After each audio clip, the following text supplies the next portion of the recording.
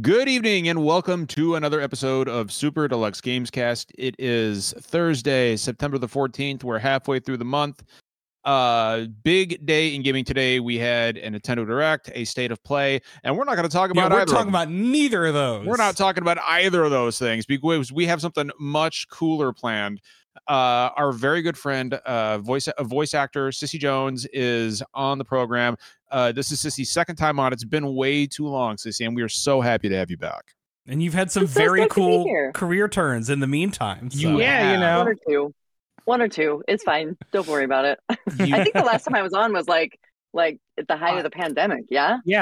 It was right in the middle of COVID. It's I would almost say that she's an absolute star in her field. Shut up, Finn. I'm good, actually. Shut your mouth. I want to say I'll give you that one. I want to say that the last time you were on was actually before the Owl House, as well. No, it was Call of the Sea. Owl House existed. It was Call of the Sea. Yeah. So Owl House was still like on, but it hadn't reached. It was in its first season, so I don't think it had. Yeah. It hadn't blown up yet, for sure. I actually never got to ask you this, Cissy, but did they design the main character of Call of the Sea after you physically? Because I remember playing it and I was like, this looks like Cissy. Like, I know it's her voice, but this just looks like Cissy. I think they were actually going for like Naomi Watts. So if that means I look like Naomi Watts, I'll take it. Hey, there you go. There you go. No, you have had, I think I would describe it as kind of a meteoric rise in your career after Firewatch, which is where that was my first exposure to you. And I actually played that game. Do not expose yourself, you weirdo. Well, hey, you know what? Look, John gets really into games. John. Okay? We're clipping John out of context. Look, we're getting rid of this I love motherfucker. video games, okay? I just, I get really John excited. Gets into it. And that charity stream's gonna be rough. But no, like Firewatch is the first time I had ever encountered one of your voice roles, and I feel like to this day Delilah is still one of your best roles. And I could always and I think one of the things that like I noticed about Delilah first was the way you just kind of poured all of yourself into that role and kind of took on. It was almost like Delilah was playing you as opposed to you playing Delilah, and I know that you put a lot of yourself into that role, and it's one of those roles that to this day, like I played the game in 2016 and it still sticks with me. So that was a really, really cool experience for me. But since then, your career has taken some really sharp turns, all of them upward. And one, we could not be prouder of the trajectory your career has taken, but two, I mean, let's enough of me. Like what has happened to you after Firewatch? Like and Call of the Sea. Why don't you tell some of the people listening where you have moved on to since then? Madness and Mayhem is basically where I reside now. No, listen. I want to say I've been really lucky, but I think luck is preparation and timing. So I happened to be in the right place at the right time for a lot of things, and was ready to go when the call came. I've gotten to work on some really great games. I got to work on the Owl House for Disney, which has been an experience unlike anything I've ever been a part of. And then I love that show. I love it. I've got all of my fan merch behind me. Amazing. And then this year in rapid fire succession was Remnant 2, Baldur's Gate 3, and Starfield. And, Starfield I've been working on. I first got the audition in 2016. Wow. And I first booked it in 2018. And I've been working on it ever since. And so to have it out in the wild is really scary. The night before it came out, I'm just like rocking in fetal position, like I hope it doesn't suck, because it's really scary to spend that much time and that much effort on something and then have it go to the world. Bye, little baby, don't suck. Yeah, that is like so I was not aware that you had John booked didn't that know. role. Didn't even know about Starfield. Just now. John was was come like, on his "What's show and didn't know. Don't worry. Yeah, Like at all. Like I didn't even know. And and to learn that you had first auditioned for this in 2016, like that is like it really kind of it really kind of gives you perspective into just how long some of these dev cycles can be. It's been interesting talking to trap shut for that long. Yeah, I just want to like give myself some like I did it. I kept my mouth shut. Like that's impressive. How long did it take you over those years to record all your voice lines for Starfield? I mean, we would go. There were weeks that I was recording 5 days a week, 4 hours a day, for 5 or 6 weeks at a time, and then they'd go away and read, write more, and then they'd come back, and then they'd go away and write more, and then they'd come back, and then I wouldn't hear anything, and I started thinking, oh God, have I been recast? Because I'm an actor, and that's where my brain goes. And then they'd come back, and then it was pickups, and then it was like, we want to go more into romance territory, and I was like, oh, okay. We get to do that in a booth. Yep. Is it always is it awkward when they ask you that? It's like, okay, we really want to dial up the romance here. Like, it's a little weird. It's a little weird. I mean, like, that. Yeah. Especially because player doesn't have a voice, right? Yeah. So you have to do a lot. You're like actually, somebody. That's a good question. Is like when based on other roles where you're having like not even like a back and forth, but because you're not always in the same studio, but you at least like know what the character is saying to you. How does that change your approach to what you do if you're basically having a one-sided conversation, but you still have to convey all the same emotions? Yeah, it's a different muscle. I had really terrific directors, thankfully. And I have a very overactive imagination. So I was able to like get in my head for a lot of things and imagine what I would be hearing from player and then respond that way. But yeah, it's weird. It's real weird. It's real weird. I got married to somebody that couldn't talk. Yeah. So that's a thing that happened. I imagine and you lived happily ever after. Yeah. I imagine it's further complicated by like a game like Starfield, especially when you have a protagonist who's not voiced. Like, it's that much easier to rewrite all of their lines and responses, right? Because you don't have to go back, in theory, you don't have to go. So like, I imagine that caused you to have to record probably so many lines that didn't even end up getting used, or so many takes that didn't get used because they were like, and you can't barely know because you're on only that one side of the curtain. Well, takes, yes. So the way that I like to work is if I have a line, I'll do what's called 3 in a row. And it's exactly what it sounds like, but each take is different. Mm-hmm. So, if you have the word no, you can just say no, or you can say no, or you can say no. And so I like to do that with my takes. I like to give them options and then make their lives difficult by having to choose. So yeah, there's a lot that didn't make it in, just by proxy of 3 in a row. But other than that, yeah. So voice acting is the funny thing about voice acting is like you'll see these really you'll see voice actors that are well known like yourself, and if you go to their IMDb, they'll be in games that you never expected. Right, like as like additional voice or like in Boss Baby as a Like, so I love it. I was like, you know what? Why talk about Baldur's Gate? Why talk about Starfield? Let's talk Boss Baby back in the crib. Let's get the fans what they want. But actually, John, when you're done with your question, that's the perfect segue for what I have to ask. Yeah, no, sure. Like for example, Cissy, I had no idea that you played additional voices in one of my favorite games from last year, which was Tactics Ogre Reborn. Yeah. Did I? Apparently. That's what it says. You do so many. You do so like you can't like that's how busy you are. Yeah. That's how busy I have made it my superpower to forget auditions and to forget sessions, because you drive yourself crazy if you hold on to any one of them. And the number of times we go in for sessions and we don't get called back, or they recast us or whatever. I've walked into sessions and they've been like, "Oh my God, we loved your audition," and I'm like, "Which one? You have it? Can you play it for me?" That one. I really really poured everything into it. So Ogre Tactics, I'm glad it landed for you. I have no idea what it was. Well, and the other one that I know you'll remember is I really enjoyed you playing Abdiel in Shin Megami Tensei 5. Yeah. And, I get the sense that you really enjoy playing villains. get the chance. Well, my voice lends itself to villains because I don't have the super like stereotypical Barbie sound, right? Like I'm not perky. I don't have the like high perky sound. So I have dark and foreboding. So you're very good at making your voice like authoritative, which is what Abdiel needs, right? Like Abdiel, or a character like the Absolute. Like if your character's named the Absolute, you'd better sound like the absolute authority on whatever it is you're speaking about.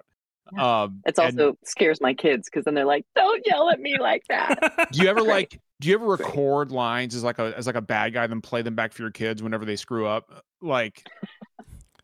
No. Giving ideas, or like just John out here be like, do you scar your children for fun? I mean, sometimes it's necessary. We are getting glimpses into John's life that I was not expecting tonight. Finn, you said that you so that actually is a perfect segue because like Cissy, you always do. You teed it up and I'm gonna knock it down. But there you go. So like you do these massive roles like in Starfield and Baldur's Gate, which by the way. The only other person that this year to be prominently featured in such massive games. So just shout out to you, like good times. But like then you find like it's not just you, but like other major voice actors as well, like Jennifer Hale and everyone. Like you'll always sometimes get these like smaller roles or like I guess bit roles or just like where you're not even named, you're just additional voices. Like how does that even happen? Like when you are so talented and then you get pulled into like, does that ever like, do you know what you're doing and your scope in the project when you get called in, or after the fact, you're just like, oh, I guess I'm just some NPC in town 1 or something. Yeah. I still have to audition for every job. Most jobs, I still have to audition. So we're not always given the scope of what it is. A lot of times they have already cast with celebrities, and so we don't get to do the main roles. It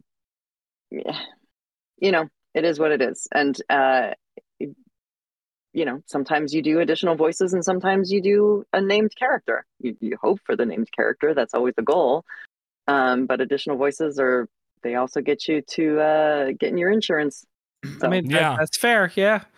Do you ever, I think we should start the petition to get you to voice Samus in Metroid Prime 4. Oh, I would like that. Actually. Okay.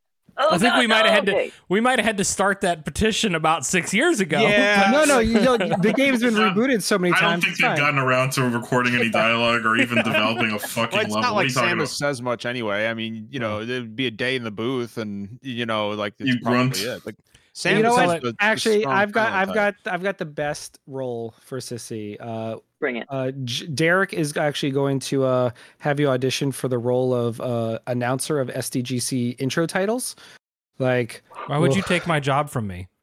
Why would you do that? Because Cissy, so we're pivoting. We're going in a new direction. Of Derek and voice roles. Derek got his first voiceover work. He did. It's not the same. I do commercial voice work. It's not like voice acting. It is. Same but different. Don't short yourself. Yeah, absolutely, Derek. I'm not the one that brought this up. So I'm just saying. I'm putting you on the spot and calling you out because you've got a very, very. Your voice is like a honeyed potion being poured in my ear. Like it's fantastic. Some people think that. I don't understand what they're thinking, but you know. I'm on this show every week. Damn it, Cissy. I got a question for you. Yes. Is there, so you've been like you've played a multitude of roles now at this point. You've been in some major franchises. I mean, you've been in Baldur's Gate and Starfield, which is a major Bethesda release. John acted like he knew that from the beginning. You now know about. Yeah. I mean, I knew the whole time. I'm just fucking with this question was already perfectly formulated. I just found out what Starfield was like yesterday. Like, what is a video game? It's like Fallout in space. Whoa. But like you've been in a big JRPG like Shin Megami Tensei 5. Is there a particular franchise where you're like, yeah, I want to be a part of that. Like I've got to have a role in this somehow. Yeah. Is there a I would love to do like a Jane Bond. I would love to do something like that. I think IO has the license now to James Bond. Is that right? But I would love to do. What's that Monolith FPS series with like that's like a pastiche of No One Lives Forever? 60s? Yes. Yeah. Like a pastiche of like James Bond. And if they ever brought back No One Lives Forever, we've got a perfect pick. Or like, So, I think you'd make a great Joanna Dark.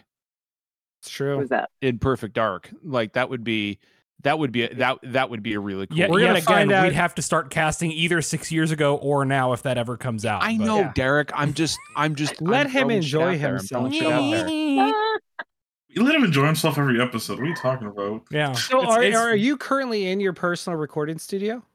I am. Yeah. I just noticed the soundproofing on the for me the right. It's just that's my door. It's a very nice setup you've got. It's pretty sweet. It's a 6 foot by 6 foot, fully treated. It's You've got air conditioning in there, I hope. No, it interferes with it picks up. Oh, it does. On the microphone. I do have like a Whisper Soft fan, which is why my door is open because there's a Whisper Soft fan right now. But yeah, no, there are days that it gets real hot. I was gonna say, so like if you're recording in the summer, is it just like, are you just like, oh my god, I can't, I'm gonna die in here, like this is where my life ends, like just like a huge jug of water, ice water and apple juice. Like, well, and before COVID, I was in my closet. I had a closet space that I had treated, and I was working out of there, and that sucker got real hot. And luckily, a friend of mine was offloading this thing, and I was like, "Can I'll take that off your hands." So it's an upgrade for sure. But yeah, there are days that I'm like, "This is where I die. I'm going to die right here." It's been good. It's been real. At what point in your career were you like, okay, I need to get out of this closet and actually have my own recording studio set up here? Like, I need to So I did have a studio when I first got into voiceover in 2012. But they're big, they're bulky, they take up a lot of room, and I didn't have space for it when we moved to LA. So I had to get rid of it. And, when I had kids and had to have a nursery for the kids, whatever. Oh, they're so needy. I didn't have space. Yeah. And then as soon as my daughters were like, we want to share a room, I was like, neat, I get an office. Nice. So, yeah.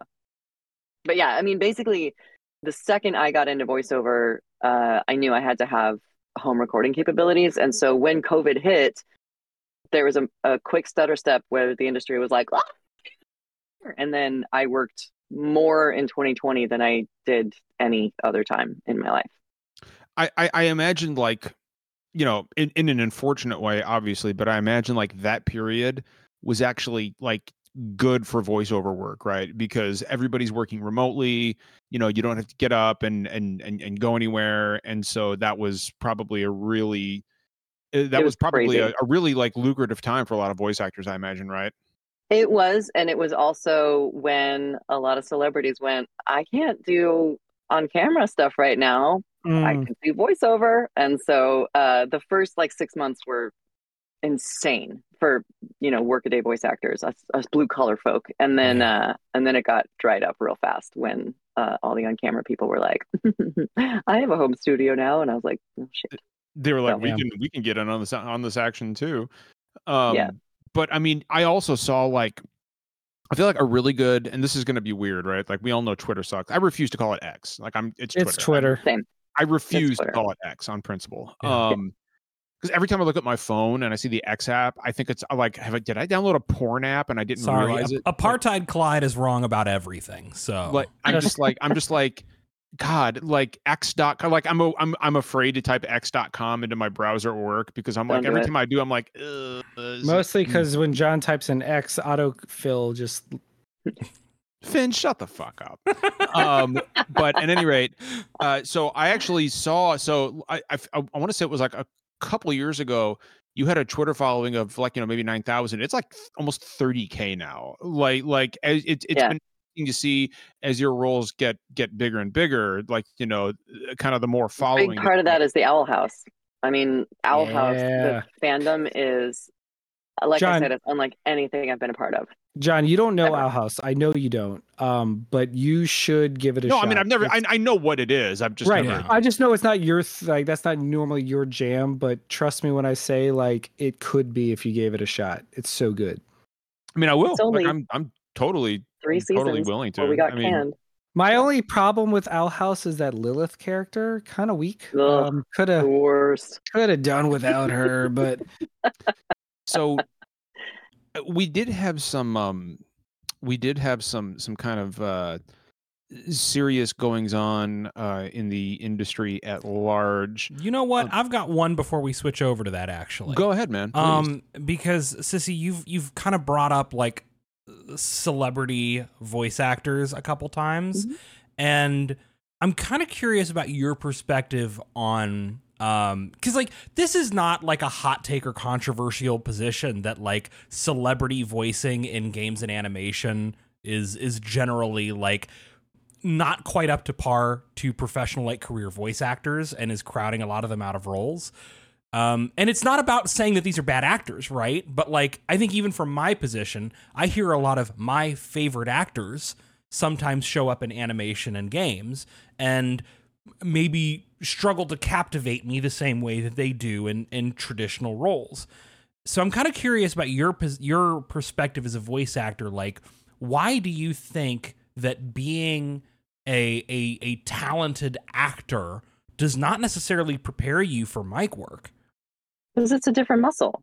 I mean, literally, like, you do not have the luxury of facial expressions and body language, let alone being in the same room as your co-stars, let alone not having the wardrobe or the scene or background people or anything to react of other than what's in your head. So no, most of them are terrific actors, but in the same way that I could not step onto an on-camera stage and do their job flawlessly, it's, I think, setting a lot of them up for not necessarily failure, but not great performances, to just be like, oh, so-and-so is real famous, we should bring him in, you know, like, yeah, it's a different muscle. It's a different muscle. And I've said before, you know, I was really nervous when Sean and Jake cast Rich Summer in Firewatch, because he was a on-camera guy. You know, he was a Mad Men and all that stuff. And I was like, oh, here we go. But he was fan-fucking-tastic, pardon my French. And, you know, he was somebody that was really up to the challenge of it and brought it in a very real way. But, you know, it's a different beast. It's a different beast. So I imagine, like, when you're in the, you know, because like you said, you don't have anybody to like bounce off of, right? Like, it's just you and a microphone and a 6x6 room. So you're kind of like in your own little world here. So like, do you have to get really emotive? Like when you're like do you throw yourself into it? Do you gesture? Do you, like contort your face, how do you like, step into that role fully if it's just you? Well, listen, number one, you got to make sure your clothes are real fucking quiet. Pardon my French again. I've literally started shopping by being like, is this too loud? No, I can't wear that in the booth. Can't wear jewelry, can't wear anything that'll bang the microphone. But yes, I mean, if you stand there straight right now and say, no, don't do that, or you go, no, don't do that, you hear it. It's different, right? So yes, we get very active in the booth. We're moving around, and the efforts and stuff that we have to do, we're running and we're jumping to make it sound real, because otherwise nobody wants to hear it just sounds like you're pooping. Sounds like you're grunting out a stinky or something. Like, yeah. Sean, your euphemisms are killing me, man. Come on. I'm just saying. Dude, look, that's what my son calls it, okay? Like, it's kind of just growing on me. That is learned behavior. But it actually sounds like voice acting can be a workout. Yeah. I have left sessions drenched, like head to toe. It is bananas. But it's fun. It's fun and it's weird, and it's every day is different, and I get to be giant aliens one day and a asshole baby the next, and I love it. That's awesome. God, that's so cool. I wish I could do something like that for a living. My job sucks. The ice cream truck that you run in downtown DC. What's that? The ice cream truck that you run in downtown DC. Yeah. Hello. Always my favorite euphemism for what you do for a living. Every now and then, you know what just the smiles on the kids' faces, though, at the end of the day, make it all worthwhile. Like, it's really, it just fills me with a warm joy that some mother's gonna come to you and tell you, "Hey, stop telling my kid about fucking Final Fantasy VI before I call the cops." Listen, kid, do you know about Final Fantasy VI? Please stop talking to my son about RPGs. Let me tell you about this. I was once a young man of 14, just like you, wanting ice cream, and the ice cream man wouldn't shut up about JRPGs, and now here we are. The cycle continues. You're gonna be like me one day, kid. Ain't you excited for that? No, Derek. For me, no. Like I would at least warn the kid. I'd be like, "Don't eat ice cream, kid. You want to end up like me, 43, driving an ice cream truck and talking to you about Final Fantasy. Get out of here." So about Cissy. Oh, that segue. Wow. Yeah. Derek, Derek, why don't we let's talk a little bit about some of the more serious issues. Yeah, I'm the one who tore us away from that topic briefly. But yeah, I did want to. Don't worry, I always will blame you. But yeah, we're at a point where in a lot of industries, but especially and very prominently in acting, right? We've seen the actor strikes in Hollywood, in film and television. And we're hearing that SAG-AFTRA is talking about bringing those same strikes to the gaming industry. It sounds like that might be imminent. So, as a voice actor, like what are some of your concerns for the future of your field, based on trends right now? Well, so let me just say, first off, I am not on the negotiating committee, so I don't know the inner workings of all the talks and everything else because they have to keep it on the DL until a deal is made. But what I do know is that what we're asking for is a 11% raise to adjust for inflation because we haven't had a new deal since 2016. So an 11% raise to adjust for inflation, and for the game companies to tell us if they want to use us for AI. I mean, that seems completely reasonable to me. That's it. And then stunt protections for like mocap. They need to have a medical person on site and stuff like that. But that is it. So I don't think it's egregious. I think AI is going to change everybody's life in different ways. And a couple of years ago, I'm just going to launch into my whole AI thing here. Yeah, absolutely. No, please. I think it's everyone's major concern at this point. If you're paying any attention. I have a brief anecdote after. Yeah, hold on to it because I'm going to talk for a minute. Hold on. A couple of years ago, I was messing around on TikTok. I was like, sure, why not? Let's see what this is about. What are the kids doing these days? And I found that a bunch of fans had taken my voice and used it through an AI database to create scenes from the Owl House and have my character say things that I had never said. What? I freaked out. I panicked. And I went to the website because they had tagged it. And sure enough, there was my voice. There was my character. There were a couple of my characters. And I panicked. And I got a group of my friends together, a group of other voice actors who I also saw online. And I said, we have to do something. I come from a technology background. I worked in the Silicon Valley for 10 years. And I was like, technology is not moving backwards. It is here. It's out of the bottle. We can't stuff it back in. So how do we work together ethically in a way that doesn't wipe us out and allows the technology to continue? And so we came up with a framework for how we want to see AI and voiceover coexist. And I actually got approached by a company and they said, we love voice actors. We want to help safeguard you guys. Will you help us make this company? And so we've been working for the last 6 months to come up with a deal that benefits the actors, the companies that want to hire us. And for the first time in a very long time, I have hope because they're not just going out and scraping the internet for whatever content is publicly available and feeding it through their machine learning, which is probably going to be a subject of massive lawsuits in the next few months to year. But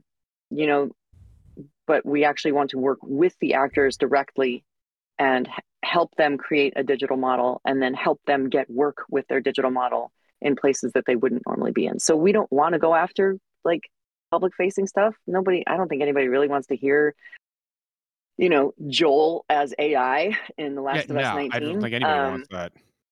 No, but it is a very real concern. It is something that is going to touch every aspect of humanity, and we better figure out how to work with it. So that's it. And the things that we're asking for, again, not insane. Consent. Let me know that you're turning me into a fucking robot. Yeah. Or ask me, do you want to be a fucking robot? Let me say which projects I will or will not work on. Control. Let me say which projects I will or will not work on. And compensation. Pay me. Yeah. You're going to take my voice. That's my moneymaker. I make my entire living right here. So pay me. Not crazy. So I am actually stunned that you would have to bring a lawsuit at all, because you would figure anyway, and I'm speaking as a layman who knows nothing about this stuff, I would figure though that your voice is your property, right? It's your own intellectual property. it is not copyrightable. Your voice is not copyrightable. There are only 2 states in the union that recognize right of publicity that include voice. That is New York and California. Everybody else doesn't give a hoot. And we have spoken with the Office of Copyright about getting voice added to biometric data, because right now it's not. Even though your bank can call you and say, "This is Cissy Jones. My voice is my password." Don't try calling my bank. Don't do that. But it is not currently included in the definition of biometric data. So it is not copyrighted. That's wild. Even though voice activated locks and stuff have been a thing for ages. Yep. And here's the other thing. The companies that are doing that are taking that information and uploading it, are hiding under Section 230, which is the Facebook defense. Our users uploaded it and they said they owned it. Sorry. And they're not taking any responsibility. No, that's not fair. Most of the companies are not taking any responsibility for the unethically obtained content that has been uploaded. Some have created blacklists when we've reached out and said, you don't have my consent, take it down. UberDuck was really great about that, and FakeU.ai was really great about that. But everybody else, I got the equivalent of a digital middle finger. Wow. Cissy, this is the stuff that's really scary in a way, right? Yeah. Because somebody with a grudge against any of us could, use AI to simulate our voice saying something like a death threat or a racial slur. You know how long it takes to clone your voice? Not your outgoing long at voicemail all. message. Yeah. That's wild. Hey, John, how many hours of you podcasting on the internet is there at this point? And that's the thing. Anything that's publicly available right now, they're using. Yeah. You podcast, your voice is out there. You've ever done an interview on Instagram, your voice is out there. You're in a video game, you're in an animated show. You fucking, I don't know, have videos on Facebook with your friends or something. Right. Your voice is out there. God forbid you're a local weatherman or something. That actually segues perfectly into my thing, which is just I have friends in the industry that will travel and do anime conventions or conventions in general. And it used to be you could go up and they'd be more than happy to record a video for your friends or do your voicemail. But now they're not scared, but they're so apprehensive because there's no guarantee that you're just not. You could say this video is for my friend, but there's no guarantee that you're not just going to take it and run it through a filter and then dupe their voice. And so it becomes a thing where you can't even. The talent can't trust the fans that they're at the own show to see something that used to be so really innocuous and fun, a really cool interaction. I used to love getting videos for friends that couldn't make the convention of someone like you making fun of them not being able to be here as your character, making fun of them for not knowing you're in Starfield. It's gonna be great. Stuff like that. But it's a very real problem, and that's such a tangible moment of that, because it's something that used to be so innocuous and fun for fans now is something that you as a talent have to be cagey and careful about. And then you don't want to come off as being a jerk. No, I'm sorry, I can't do your voicemail because I don't know you and I have no guarantee that you're not going to, run my voice through an AI filter. It sucks. So the good that has come out of this is that I have started working with a group called the National Association of Voice Actors, or NAVA. NAVA was originally created because we lost one of our own during COVID, Brad Venable, and the people who were closest to him started a scholarship foundation in his name. And they raised a ton of money, and they were like, well, this is all going on our taxes. We should start a 501c3. So they started a 501c3 in order to raise money for voice actors who were struggling and help them pay their bills. Like literally during COVID, they paid for like electricity bills. And then they also found a way to get healthcare available for voice actors who don't qualify under SAG. Now, they came out in November of 2022, kind of right as we were doing all of the like AI discussions, and Tim Friedlander, who is amazing, like the kindest, most genuine soul on this planet, was like, you should come under the 501c3. At least we'll have some protections, and you can be a steering committee. And so we have. But then he has run with it. He started consulting with attorneys who created a digital writer for us. So any job that we do, we can download, any single human on the planet can download this digital writer that says, you do not have my permission to take my session recordings and run them through machine learning. You do not have my permission to create a digital double of my voice. You have to store it safely as possible. And if you are going to do it, you need to talk to me, and we need to create, whatever. But it's free to any single person on the planet. So the non-union world, who is honestly the most tip of the spear right now, can use that whether they're NAVA members or not. We've also, been talking with legislators. We've gone to Ted Lieu's office. We've gone to AOC's office. We've gone to Adam Schiff's office. We're, talking about going to Congress. Like, we are actively working in every way, shape, and form to advocate on behalf of voice actors, because, the union has its own stuff and voice acting is a small part of it. And so we were like, you know what? No one's gonna save us. We have to be the ones to do it. Well, and so like as things stand right now, is it so bad that a developer could say, we think Cissy Jones would be a perfect fit for this role, but why hire Cissy Jones when we can just clone her voice? And yeah, you think it's not happening? Right. I mean, how many times have you heard like the executives say, like, that's why they're so cagey about AI, is that's why you were in Tactics Ogre Reborn. That's why we're going to strike, because they won't say, we will tell you if we want to use AI. Right. They'll just It should be so easy to do that if they were operating in good faith. I have a contract that I've been trying to get through the union that I can come to them and say, if you do want to use us as an AI asset, here's a contract.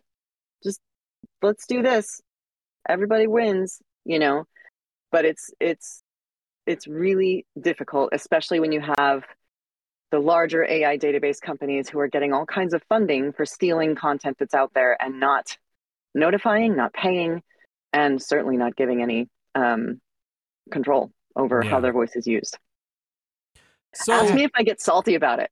Yeah, I don't blame you. I mean, go ahead, man. Yeah, so obviously, like the people at the top of a lot of these giant corporations and a lot of the people who are running like the services that are doing the machine learning have a lot of potential profit in it for them to exploit, the voices of actors, in a completely amoral sense.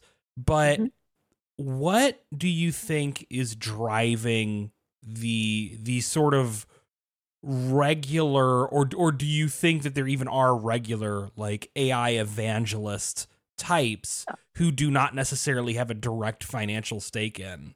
Because it sure seems like there's X amount of people out there who just think everything AI driven is the future, even if it seems like dog shit.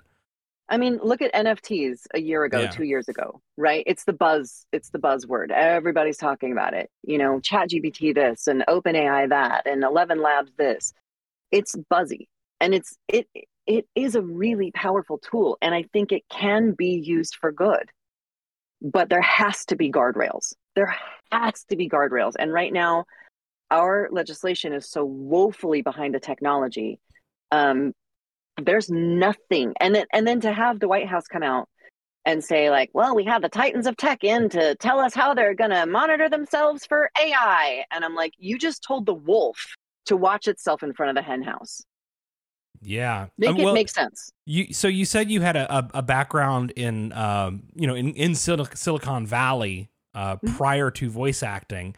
So you've kind of seen up close and personal.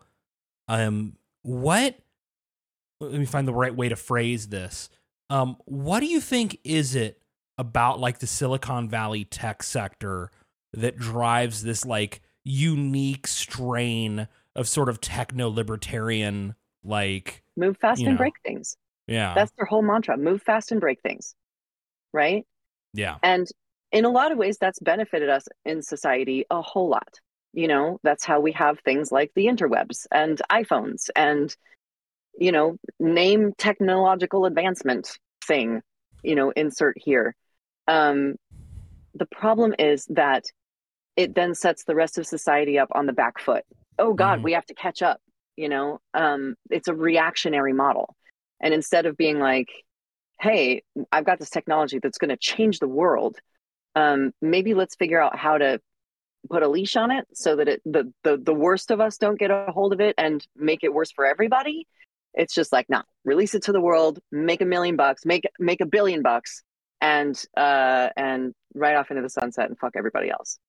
So it's really challenging. And I'm not saying everybody in the Silicon Valley is like that. No, of course not.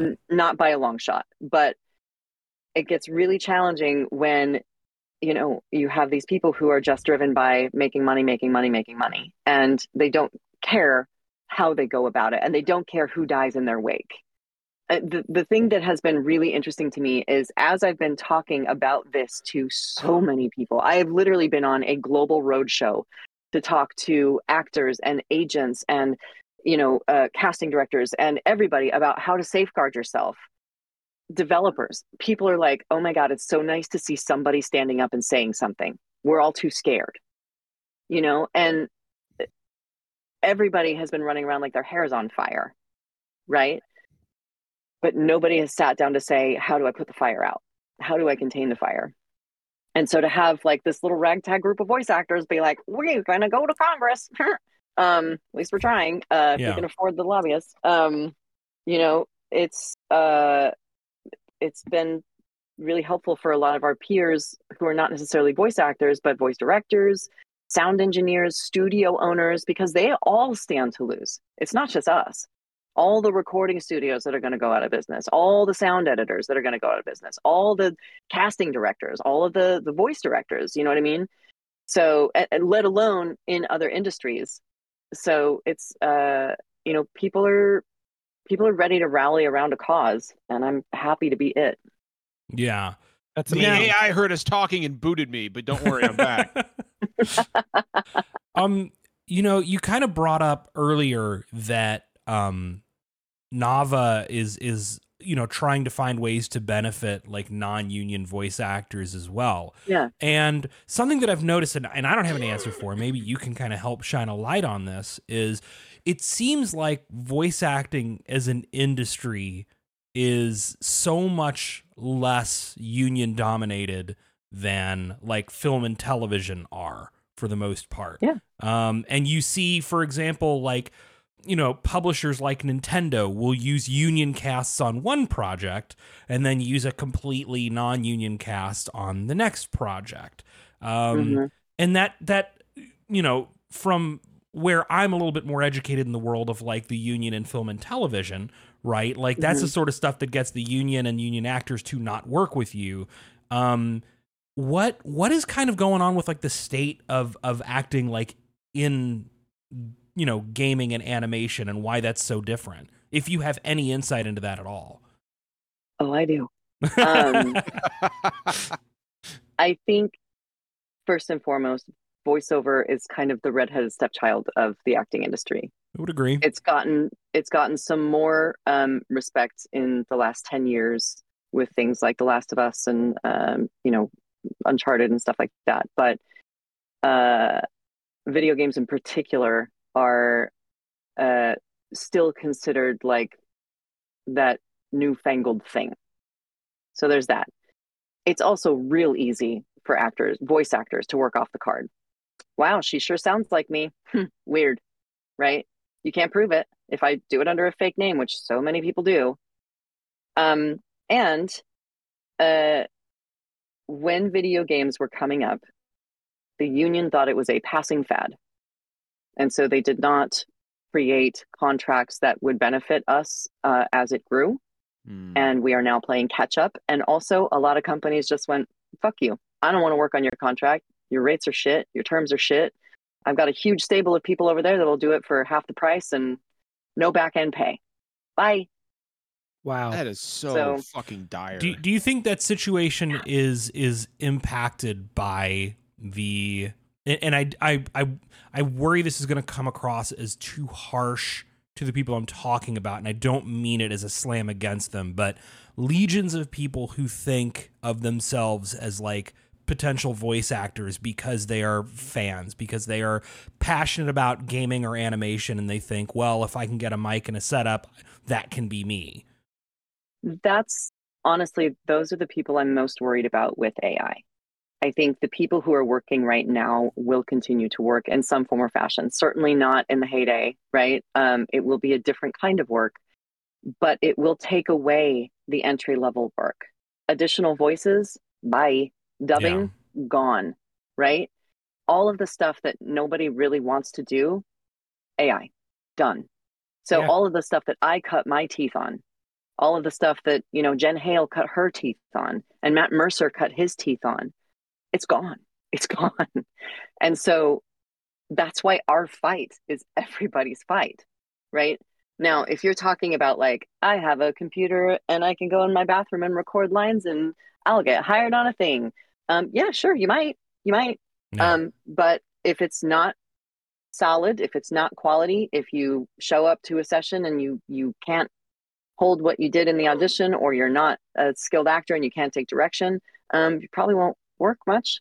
So if you want to be a voice actor, you train, and then you train some more, and then you spend more money and you train a little bit longer, and then you have to get, there's some people are inherently great at it and they will find success, and that's awesome.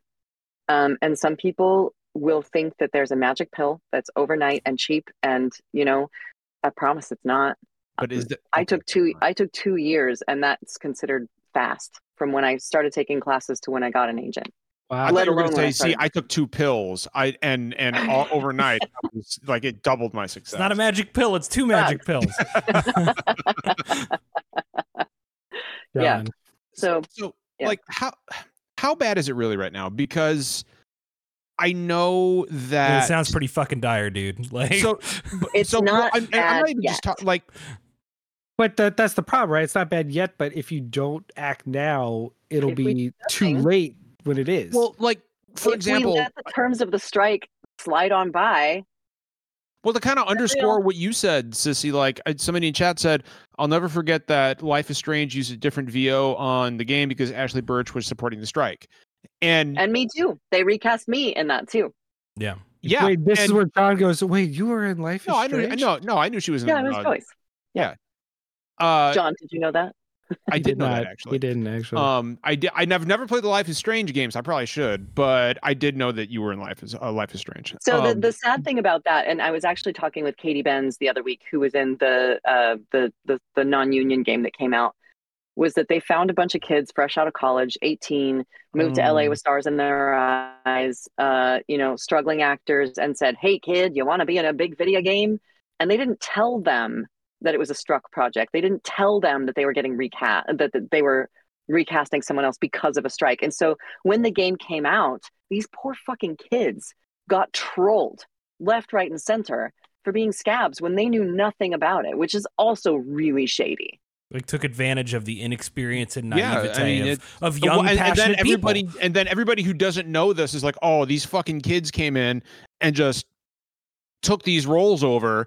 These fucking assholes, just when really the truth is that they don't know this, and it's a scummy practice all around. And does stuff like this have a like a studio, for example, saying, oh, well, you want to support the strike? Well, fuck you, we'll recast your role. Like, it's no skin off our ass. Yep. Does this have a cooling effect on voice actors who are like, I support this stuff, like, but at the same time, I've got a family to feed, and I don't want to lose any roles, or I can't afford. That's going to be the hard part. That's going to be the hard part. Is that again, with voiceover, it's real easy to cross the picket line, do it under a fake name. The difference this time rather than last time is that everybody's scared about AI. Yeah. And the non-union contracts, you guys, they are scary. They are scary. Yeah. So everybody's scared. It seems like in the thing about having a union contract, if it's a union contract, they have attorneys. They find out that your voice has been taken and put into some other project, the union attorneys go after. That's non-union, you have to hire attorneys on your own. You are on your own. Because you sign a thing that says they own everything in perpetuity throughout the known universe in any technology now existing or to be developed. That is the exact verbiage. It feels a lot like there's still areas where maybe like SAG-AFTRA needs to do better by the voice acting industry. Sure. But like it seems like the solution to that is not like it can't be to like go away from the union, but like that the union needs to do better by this corner of acting. Because those kind of protections are super necessary for, I mean, as predatory as the industry is. I always try to tell folks, like, the big gaming companies are not anyone's friends. Yeah. These are corporate entities, and their job is to extract money from labor. So yeah. I think I really want the union to do better. I'm working hard at helping a lot of things pass. And I have friends who are on committees there who are busting their asses for free. And there's a lot that can be done. And there's a lot of red tape to get through, which is frustrating. Yeah. Where do you see this ending, Cissy? Like, I mean, with the advent of AI and like, and I think that as much as we all hate it, like AI is going to have a place in this space, right? Like it's, I like at this point, it's as much as we all loathe it, it's probably unavoidable. It's not going anywhere. What's that? It's not going. It's going to get more prolific and easier to use. What I personally would like to see, and again, I'm not on the negotiating committees. I don't know what they're asking for. What I would love to see is on any production, union or not, there has to be at least 80 or 90% human actors, writers, whatever, editors, and then use AI for the last 10%. That's me pie in the sky. I don't know if that's being discussed, but it's not going away, and it can be a powerful tool. Ashley Birch, I did a panel with Ashley Birch at San Diego Comic-Con, and she was like, it's great if I'm stuck on a name when I'm writing, I'll just chat GPT, do you have any ideas for this? And it'll spit out a name, and it's like, great, here we go. I think it can be really useful if it's done right. I'm sure it can be. I think like what I envision is, okay, like let's say X developer comes to you and says, we would really love to have you voice X role, right? It's a small role, but it's a role. But we also know that you are tied down with other things. You're very busy. What if would you allow us to use your voice and replicate it using AI? I imagine hearing I couldn't do it because if I were to hear that played back to me, I think it might mentally break me to hear my voice, but knowing but it's coming out of some computer's brain and not my own. Is there a sense of this is it's almost like I'm dissociating from myself, or it sounds like me, it's not me, and that's really bothering me on a metaphysical level. Here's the thing: if I know they're going to do that, if we have gone over a contract, they've agreed to pay me appropriately, they're not going to put any stuff in there that are things I wouldn't agree to: homophobia, racism, sexism, etc. I'm okay with it if the contract is ironclad. But that's what happened to me on TikTok. Was I heard my voice saying things that I never said, and some of them were not things I ever want my kids to hear, right? and I flipped out. But again, if I have an agreement with the studio, we have an ironclad contract, I know how it's going to be used and how I'm going to be paid, and there's a way to track how much it's used and how much I'm going to be paid, sure, let's do it. With your TikTok situation, like, you know what it sounds like to me? That sounds like, it almost sounds like a violation, right? Because it's like, it's like, this is... There's a reason we call it consent. Yeah. Like, it's not just like, you need my permission. No, you need my consent, because it is very violating to have my labor of love taken and bastardized in a machine to spit out words that you think are funny without asking me, without anything. It's incredibly violating. Yep. It's like violating. I imagine it almost feels like somebody's taking agency away from you, taking a part of you that, you know, I mean, your voice, right? Like your voice, taking that away from you and then just automating it. Like, that's a scary idea. Like, it's not just a like a feeling of violence. It's scary. Yeah. Like, I mean, and to think that in just a few short years, this is how far that technology has come. Because, I mean, I gotta tell you, in the next 3 to 6 months, it's gonna double. Yeah. Like the ability of it is gonna. I've seen where the future is going, and if we don't get something in place. The machines are getting stronger, and once they figure out how to do hands properly, it's over. Like hands and teeth.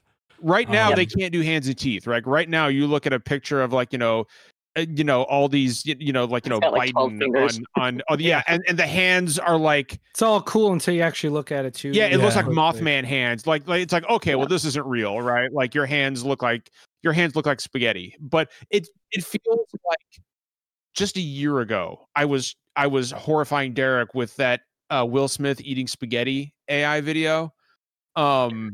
And it's just it wasn't even, it was like a still image that was just like, it was like bad face app stuff. It wasn't even the same. But this is now, like, I have seen AI videos and heard AI, like, I can't tell the difference between what's real and what's fake. It's kind of you go ahead. Sorry. I am also working with another company that is making tracking technology to be able to track your voice usage. That's and cool. Find it, even if it has been blended. Because that's the other thing a lot of them are doing, is taking 20 voices and smooshing them together and creating a new voice. But they're creating tracking technology to identify AI versus real, and if my voice is being used without my consent. Yeah. Do you think this is where the industry wants to go? Like, do you think the industry wants to eventually? I think the suits do. Because it's cheaper for them. I think everybody else is terrified as hell. I think something that gives me a little hope, at least. I remember relatively recently, I don't remember how much, maybe a couple months ago, kind of famously, Erica Lindbeck had kind of a very public, like, hey, I'm she was really, really fucking sick of people using, voice of her characters and making it, sing songs she hadn't done, or like say lewd things that she didn't say. And she ended up getting into enough of a scrap with, like, AI evangelists fighting back, that she deactivated social media for a while.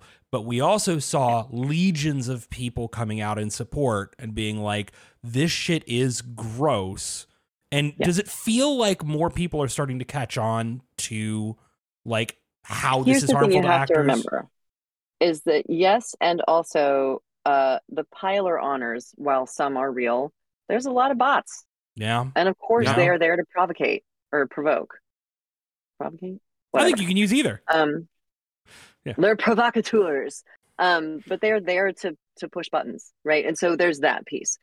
Also, she was incredibly gentle with the way that she went about it. She was like, hey guys, I appreciate this is fun, but I need you to understand why this is hurtful to me. And those fucking, I'm sorry, I'm swearing like a trucker on this. They went what we do to after people. her. And it was awful. It was really awful. And also her husband had just died, and it was like, That woman has been through the fucking ringer. Since then, and yes, there were a lot of people that came out and said, hey guys, come on, this is not cool. And so now when we do, these global town halls, and a lot of fans, thankfully, are saying, like, what can we do? How can we help? Stand up. If you see something like that happen, don't let it fly. Call it out. Don't be like, hey man, that's a cool video. And yes, a lot of fans are really interested in being on the side of the actors, and especially because a lot of them want to be actors. And again, as I was talking about before, it's all the entry-level jobs that are going to go away. Yeah.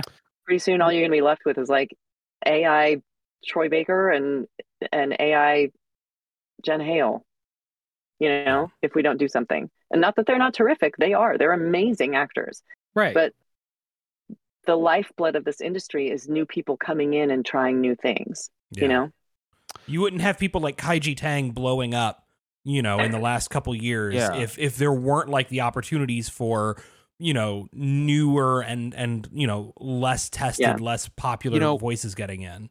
I think the one thing that gives me hope about this is that I will say this every day for the rest of my life, because I believe it's true.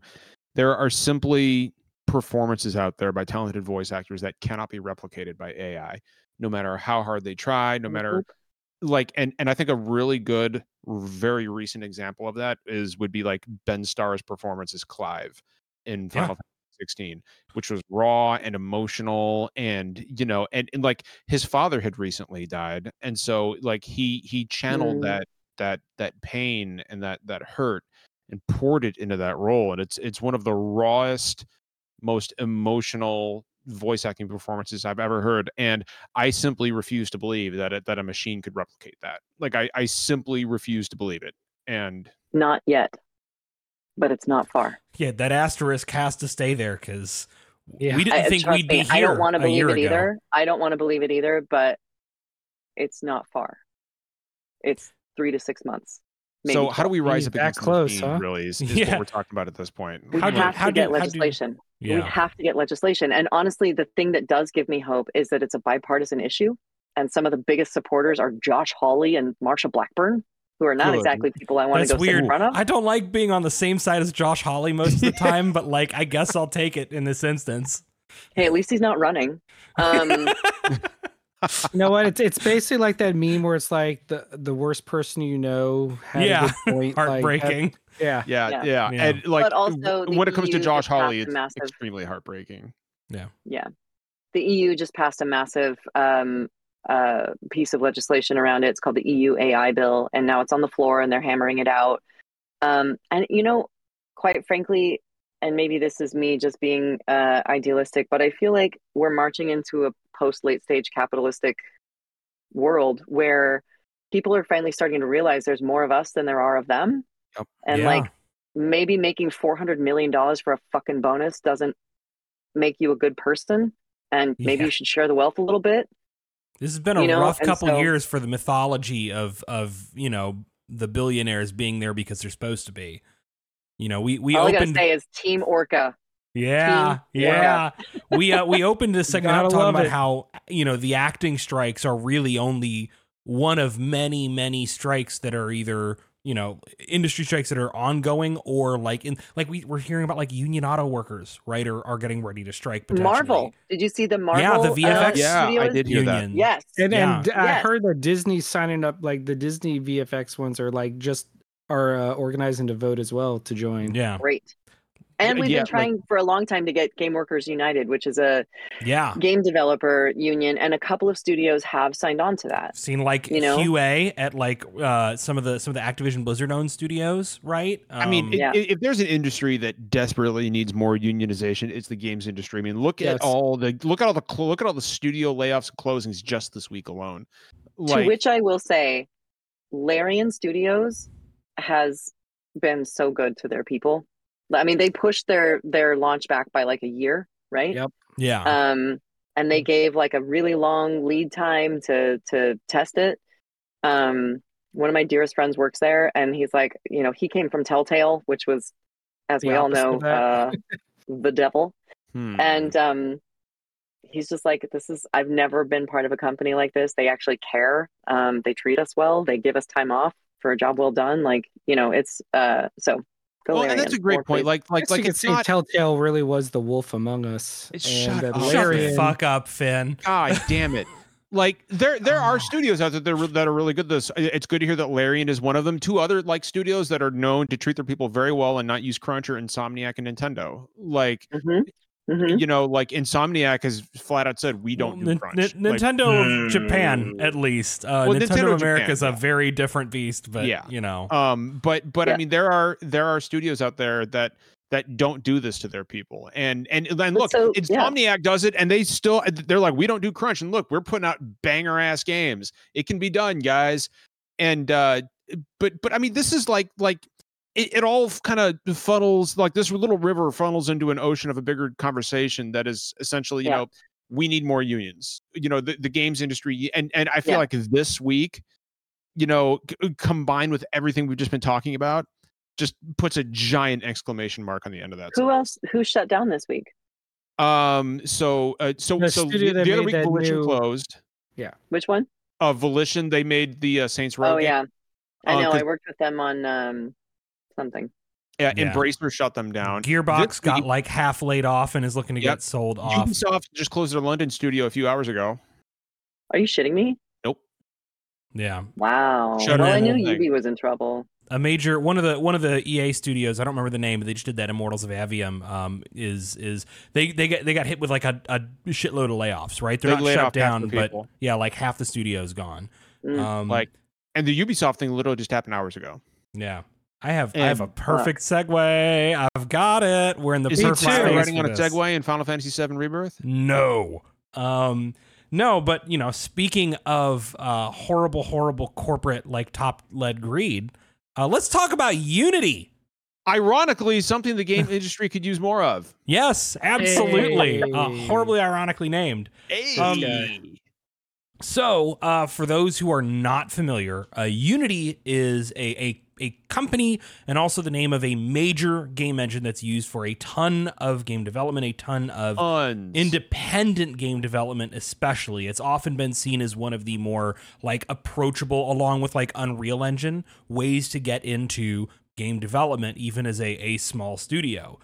Unity just proposed and they've since walked back, but like not really, a major change in their terms of service that would basically, the long and the short of it is, it would be an untraceable black box in the engine that tracked individual installs of games, and would, over a certain number of installs, charge the developers of said games for each install. Was it like 20 cents per install? I think I want to say it was. But then it doesn't differentiate, like if you uninstall a game and reinstall it, they count that as that's two. Install. So that's two separate charges. It applies retroactively. So once you pass 200,000 installs, then the whole thing applies retroactively back to install one. And the terms of service that they're presenting are intended to be retroactive, meaning even games running Unity or built on Unity that were published and released years ago will suddenly fall under these rules and will owe Unity a ton of money. Do they hate their users? Apparently, it's a really bonehead decision. Baffling, and then the insider trading aspect where the guy in charge of Unity, CEO John Riccitiello, formerly of EA, John Riccitiello, formerly we should charge users $1 per reload in Battlefield. $1 of real world money per right. This guy is now in charge of Unity, but sold off thousands of shares just before this announcement. So I'm glad that insider trading can just happen in public.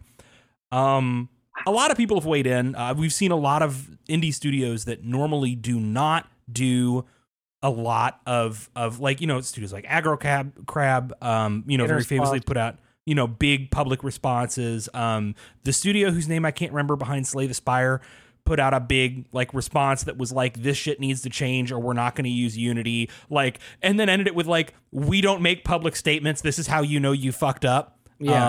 Now, Devolver put out that statement that was like, hey, if you're going to pitch to us, like, let us know what engine you're using. Yeah, like publishers are now like because here's the thing, like smaller devs, and I'm sure they meant this as like a positive, like smaller devs are like, we just got signed to Game Pass, like this is gonna fuck us. They're like, oh no, we're not gonna charge you, we're gonna charge Microsoft. Publisher. So now like they're gonna say like, no, now Microsoft, Nintendo, and PlayStation are gonna have to front the bill. So like, how's that going to impact the games that they choose for their indies will be done. Yeah, indie games. That's the thing. Like I just posted a link of all the games that use Unity, and it's like every major indie game you could think of for the past decade, including a small and a small one you might have heard of called Pokemon Go uses Unity. So I was gonna say there's multiple Pokemon games on Go, that list. Genshin Impact, and Honkai Star Rail, which are like all the major right now. Like gacha games that are live and breathe off of getting all these installs, and suddenly it's absolutely, I don't understand.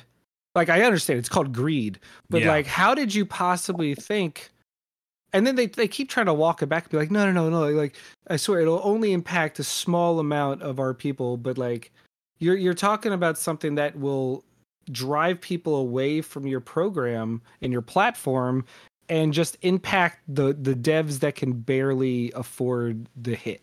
Like it's crazy. But this is the same thing as like the streamers taking all of these like small indie stuff off of their platforms. You're going to kill the indie hit. You're going to kill the cult classic. Yeah. Like indies thrived in that kind of environment, and they're just not happening anymore. Well, what you're gonna here's the thing. It's actually even stupider than that. Stupid's not a word really, but I already said it. That's close enough, man. Yeah, just roll with it. It's late. It's been a long day. It's even worse than that. Because you're not actually gonna kill indie development. You're just gonna drive it all to Unreal Engine, because Unreal is also free to use up to a certain revenue amount, after which they take X% of revenue past that threshold, right? And which is Epic's, like, right? Yeah, that's Epic. And they're real aggressive with trying to get Unreal into the hands of indies. They offer sweetheart deals to people publishing on the Epic Game Store. So like, it's not like Unity does not have tough competition that is already very popular. It's wild. Wow. Rami Ismail put out a really excellent thread outlining kind of like... Oh, I saw that. That was good. Everything Rami does is excellent. Oh, yeah, Rami's a good guy and brilliant. But, like, everything they're walking back still does not get over the fact that there is an untraceable black box in the engine that just harvests... Like, how are they determining and registering installs? Right? What about your phone, your computer, your game console?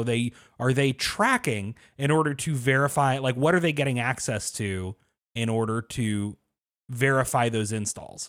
Right? It's a major user privacy question there. That they are not giving devs the ability to understand. There's no transparency there.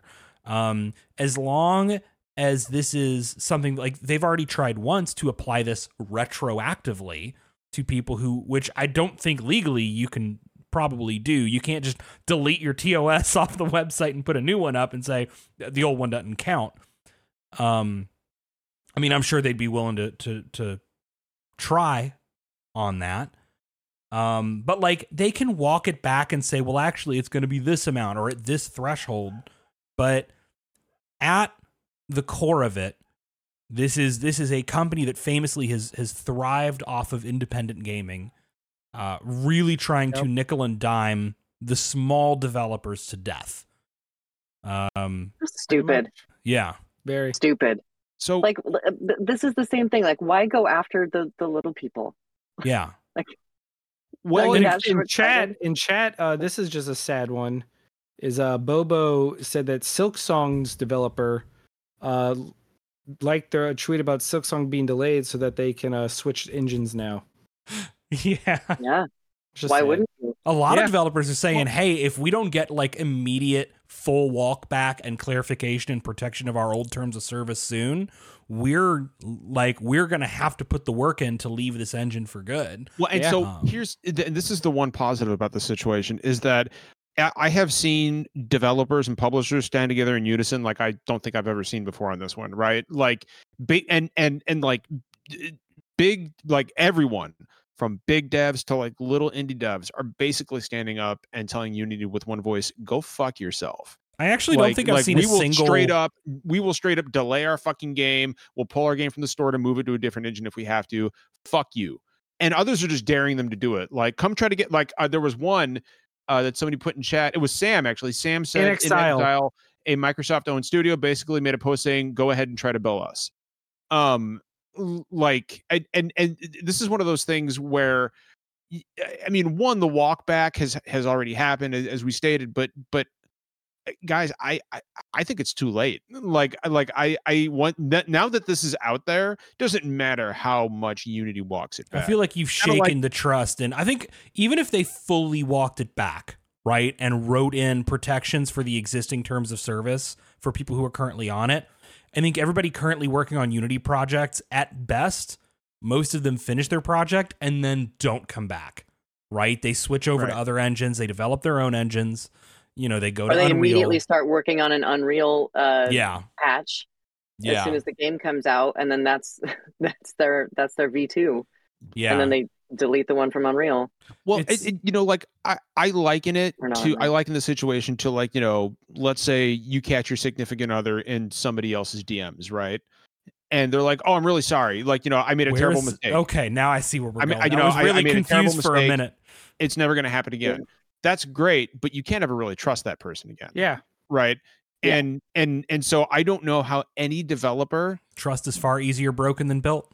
I don't know how any developer could possibly trust Unity going forward after this. Like, this is company breaking stuff. Like I was telling Derek earlier today, we're on the phone kind of mapping out our Thursday talk, as we always do. And I was like, you know, this has to be the biggest bungle I have seen in this industry in 20 years. You can usually find at least 3 village idiots in support of anything on the Bird site, and I've not seen a single person who thinks that this is anything short of disastrous. Think about the fucking hubris it takes to say. Well, all you need to know is that the guy sold all his shares.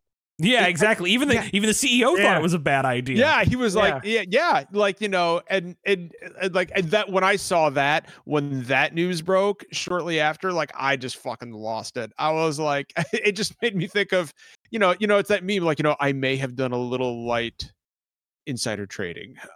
You know, like, I mean, that guy is in a world of fucking hurt. And John Riccatello.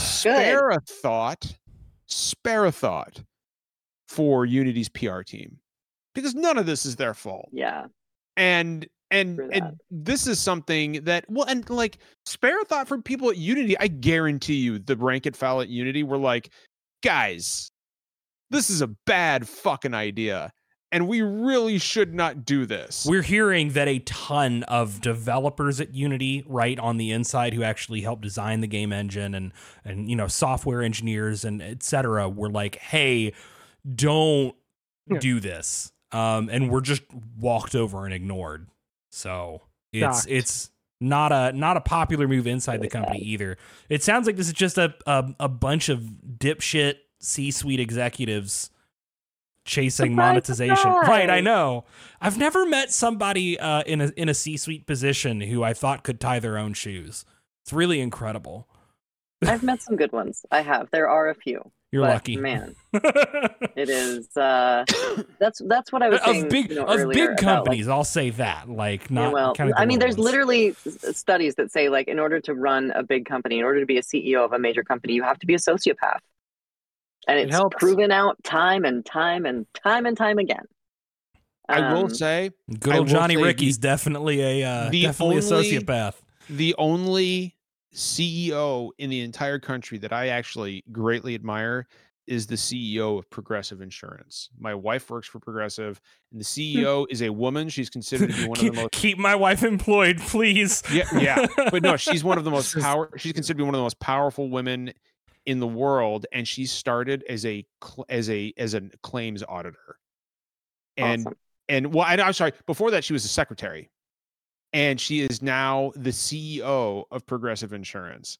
So that's the only CEO of anything that I have any respect for whatsoever. Now in 10 years she will be like hunting the last surviving polar bear just for its trophy, but I mean that's just what happens when you stay up there for that long. Yeah, that's pretty raw though, you know. But yeah, I like, do you guys think like, honest to God, do you think that this is the end for Unity? I think sadly it's the end. I don't think it can ever be the end for Unity. I don't know if it's but I think it would require almost a total leadership change out for people to regain trust again, especially with the knowledge that it's basically just a C-suite thing. What's fucked up is this is not the end of John Riccitiello. Because this is not the first time we've gone through this with him. Yeah. Where, I mean, he drove EA into the fucking ground, and he, at like so many CEOs, failed up into another tech company, and he's going to end up leaving Unity within the next couple years, I bet you, after These all guys this. Are like and he'll just end up in another one. Who was the guy? Don Matrick. Don Matrick. Don Matrick. Who is MVP of like, if you can't afford an Xbox, we have a console for you. It's called the Xbox 360. Incredible, bro. Incredible. I'll never forget, as a veteran, when he was talking about like, they were like, well, what about veterans who play video games, like, you know, in other parts of the world, and you know, they can't, you know, and he's like, well, you know, what, are they on a nuclear sub or something? Like, I get it if you're on a nuclear sub, you know, like, I suppose you can't play an Xbox, you know, I mean, it doesn't matter. It doesn't matter if you're online there because you're on a nuclear sub. And this interviewer is just like, what the fuck are you talking about? But that guy left Xbox after he almost ended them, went to Zynga, almost destroyed Zynga, and who knows where he is now. But like, it's like Bobby Kotick, right? Like, these guys are locusts. They're locusts. They stick around, and they're mummies. They live forever. Like, these guys are just fucking, like, Ike Perlmutter is, you know, the former CEO of Marvel, and he was the guy, Ike Perlmutter was the guy who, when they replaced Terrence Howard with Don Cheadle, was like, we'll just pay Don Cheadle 50% less because nobody's going to tell. Nobody's going to be able to tell. That's Ike Perlmutter. And this guy, famously similar looking dudes, Terrence Howard and Don Cheadle. Wow. And Ike Perlmutter, friends with a certain former president. I don't think this will shock anyone. Ike Perlmutter is like 92 years old, and he is still he's now the CEO of some other company. And these guys are like cursed mummies. They just move on to another company and pass the curse along. The kind of good news about this is that, like we were kind of mentioning earlier, we've been living in a really good couple years for dispelling the myth of the brilliance of the tech CEO, right? Like, and stuff like what's going on with Unity is only helping further break down that mythologizing that we do, right? That everybody once you pissed off, what is it, gamers, you're kind of fucked.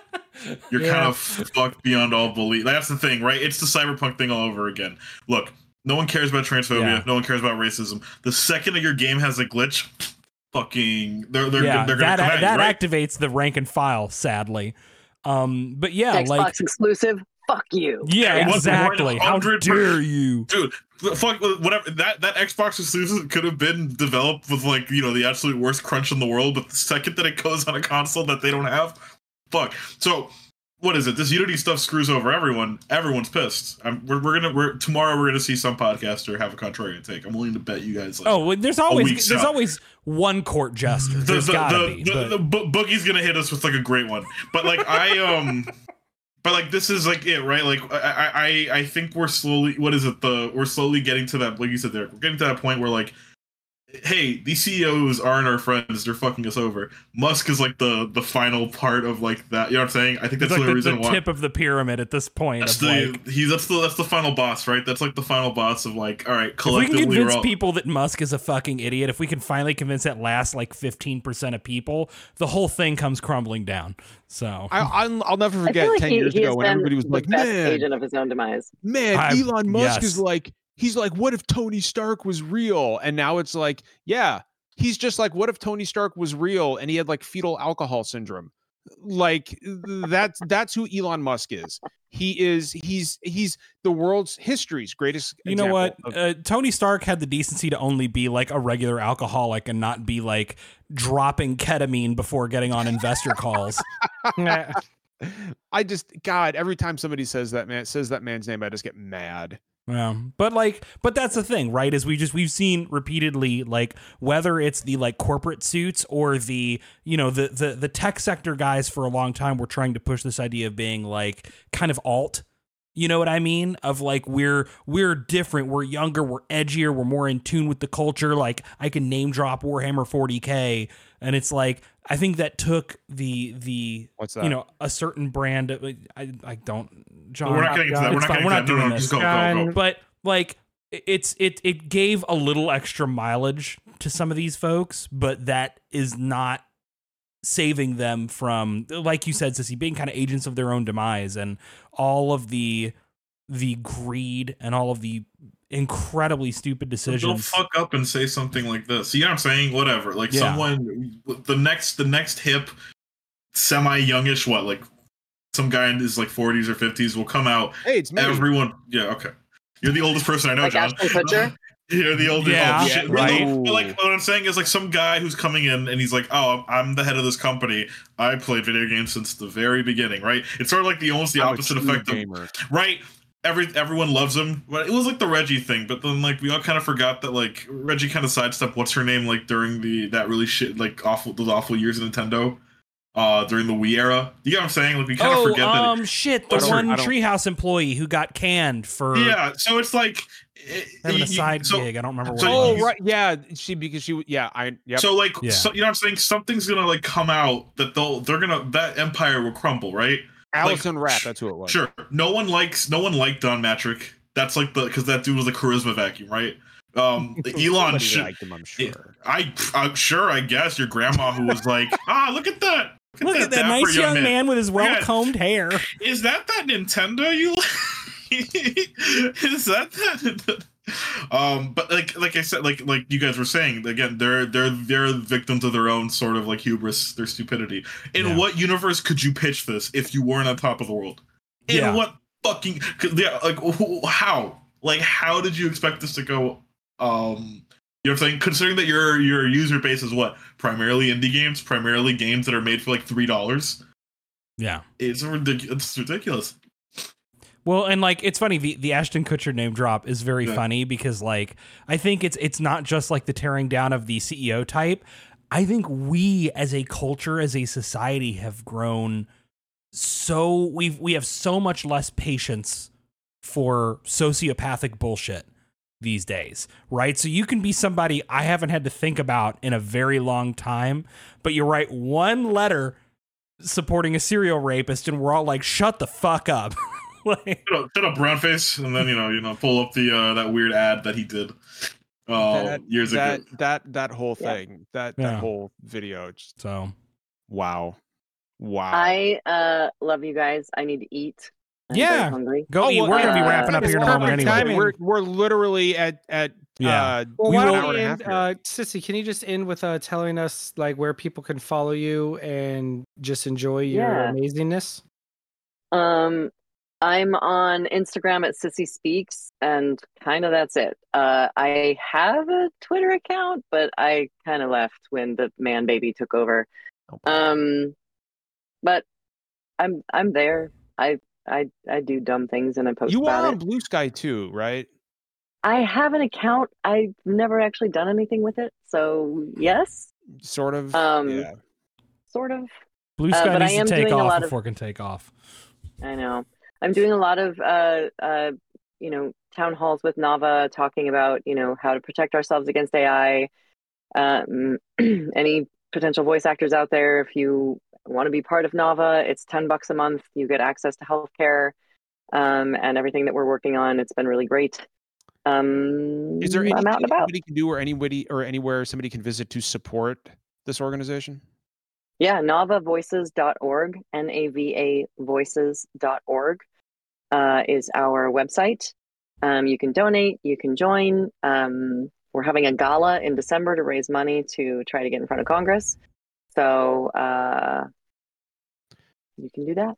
I know that I will be going to support it, and I strongly encourage anybody listening to this to go support as well with even just $1, because it's our responsibility, I think, to help maintain the people. I mean, we all love video games. We love this industry, and I think that is incumbent upon us to help maintain the people who allow us to enjoy this wonderful hobby of ours, be it voice actors or developers, people behind the scenes, because without them, we're not going to be able. There's nothing.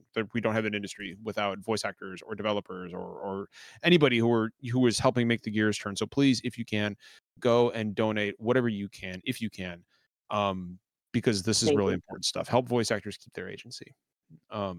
That's something that's very, very important to me. Cissy, and I know it's important to Cissy. So, and if it's important to Cissy, it should be important to everybody. So. Doing a real Midwestern goodbye here, John. Yeah, whatever. Yeah, look, I'm from Chicago. I talk a lot. Thank you, everybody, to tuning in tonight. Thank you, Cissy, one more time for joining us again. It was an absolute treat having you back on. And we got a big review season coming up. We're Square content creators, so look for a bunch of Square Enix reviews coming from us this fall and winter. And as always, kindness costs nothing. Be good to each other, and we'll see you next week. Cosign.